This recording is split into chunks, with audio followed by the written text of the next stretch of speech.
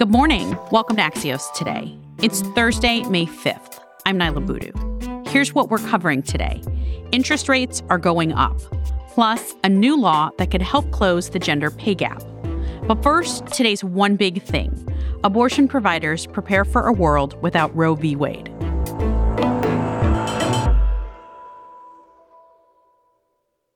Abortion clinics, especially in red states, are bracing for the impact of a likely Roe v. Wade reversal. And as Axios' Oriana Gonzalez reports, many clinics fear their abortion providers will leave to protect themselves. Oriana's with me for more. Hi, Oriana. Hi, Nyla. We know that if Roe is overturned, that means abortion is no longer federally protected. So where would abortion providers immediately be violating the law by performing abortions?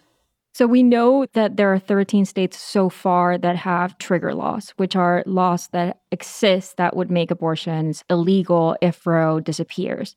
These would outlaw abortion, making them punishable by imprisonment and or very, very large fines. Majority of these states are located in the South. There are a few that are located a bit north, but we're seeing most of these in southern states. What are providers and staff at clinics in some of these states telling you? What some abortion clinics have told me is that they fear that the few providers that they have working in these clinics might have to resort to leaving these states and moving to blue states. So consider California, New York, New Jersey, et cetera, all states that have codified the right to an abortion, that they would move there in order to be able to provide reproductive care without being afraid of prosecution. Haven't we already, though, seen providers leaving red states because of tightening abortion restrictions? Yeah, the difference is, though, there are currently no abortion bans that specifically say that abortion is illegal. So if the Supreme Court overturns Roe v. Wade, then what abortion clinics are expecting is that there's going to be an even bigger difference between blue states and red states. Mississippi, for example, has one abortion clinic. If we're looking at Texas and its surrounding states, there's only a handful. So imagine if abortion does become illegal and providers are prosecuted, there's likely going to be an even bigger difference with other blue states. And practically speaking, like if these providers are leaving, what kind of effect does that have? So I was talking to a state lawmaker in Florida. Florida was once considered a go-to state for people in the South attempting to access abortion care, but that seems less and less likely.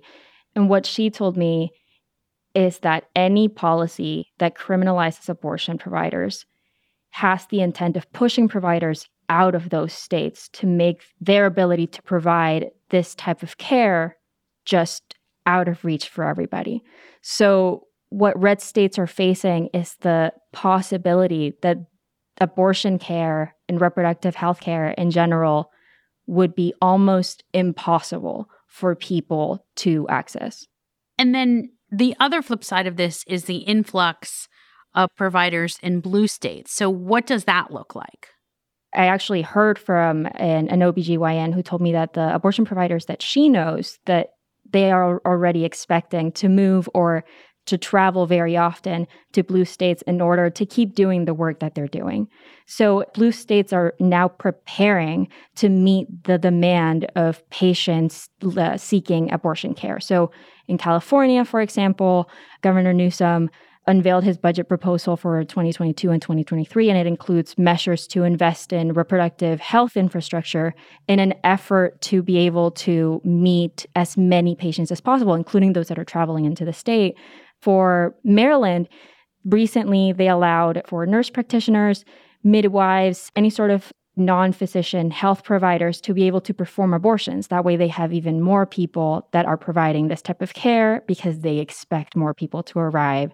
In Oregon, we're seeing the legislature that allocated $15 million to assist abortion providers, to increase infrastructure, to buy equipment. So all of these states are ultimately seeing that there is going to be a really big influx of patients that are going to travel to their states in order to access the care that in red states, it's possible that will disappear.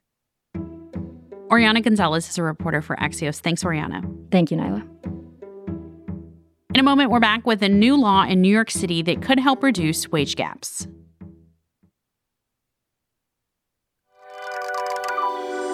Welcome back to Axios Today. I'm Naila Boodoo. Salary information is, no surprise, the most important part of a job description, many people say. And this fall, job seekers in New York City will have a much better idea of that. Because starting November 1st, employers will be required to post the minimum and maximum salary for job postings, something that's becoming increasingly common across the country. Axios Markets correspondent Emily Peck has the big picture for us. Hey, Emily, so other than giving applicants a bit more information before they take a job interview, what does the research say about why salary transparency is so important? Salary transparency is important because information is power. The more you know about how much your employer can pay for a certain role, the less likely it is that you're going to be paid unfairly. That's kind of like the TLDR. Basically, if everyone knows how much money there is for a role, how much it's possible to get paid, it's less likely that you would be underpaid. And so there's, some research that has shown salary transparency reduces pay gaps. There's a lot more research on gender pay gaps. I would like to see more on the racial pay gaps as well, but transparency would reduce either. So we said this is happening in New York in November. Where else are we seeing these kinds of changes take effect? Colorado's law went into effect last year, and it's very similar. You have to post a salary max and minimum.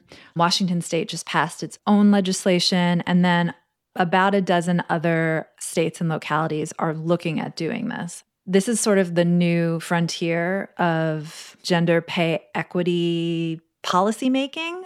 The last frontier was banning salary history questions. So employers can't ask you how much you're currently making or how much you made at your last job in about 16 states. And how will this work with so many companies posting remote jobs if the company is based in New York or Colorado or Washington State? So the New York City law is specific. It only applies to jobs that are in person in New York City. If it's an all-remote job, you don't have to do this. With Colorado, it was interesting because you started to see job listings that were remote come out, and there would be a little asterisk in the job listing that would say this does not apply to residents of Colorado. So companies were getting around the minimum maximum thing in that way. They just don't apply if you're from Colorado, and we won't list the maximums and the minimums. Emily Peck is a co-author of the daily Axios Markets newsletter. Thanks, Emily. Thank you. 3 more stories you need to know about this morning. The European Union took its biggest step yet towards a ban on Russian oil imports, with a proposal that its member nations phase out imports of Russian crude oil within 6 months and refined products by the end of the year.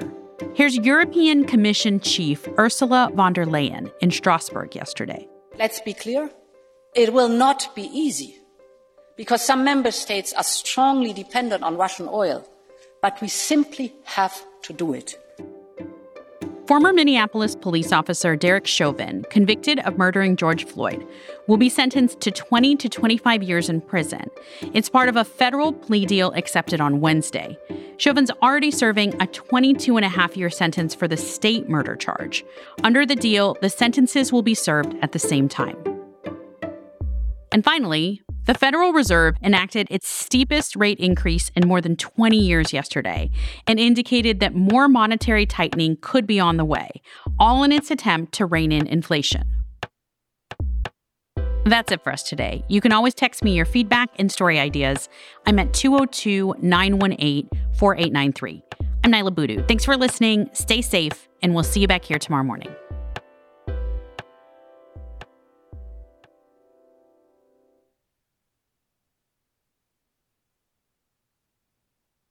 Once-in-a-century voter turnout, once-in-a-century pandemic, old technology, low budgets, and somehow democracy survives. What if the people with ideas to fix these problems actually had the resources to do it? Brought to you by TED, the Audacious Project is catalyzing more than $900 million to fund changemakers who want to rescue our democracy with ideas to solve humanity's most pressing challenges, from saving the planet to attacking legal barriers for refugees and more. Hear these ideas on the TED Talks Daily podcast.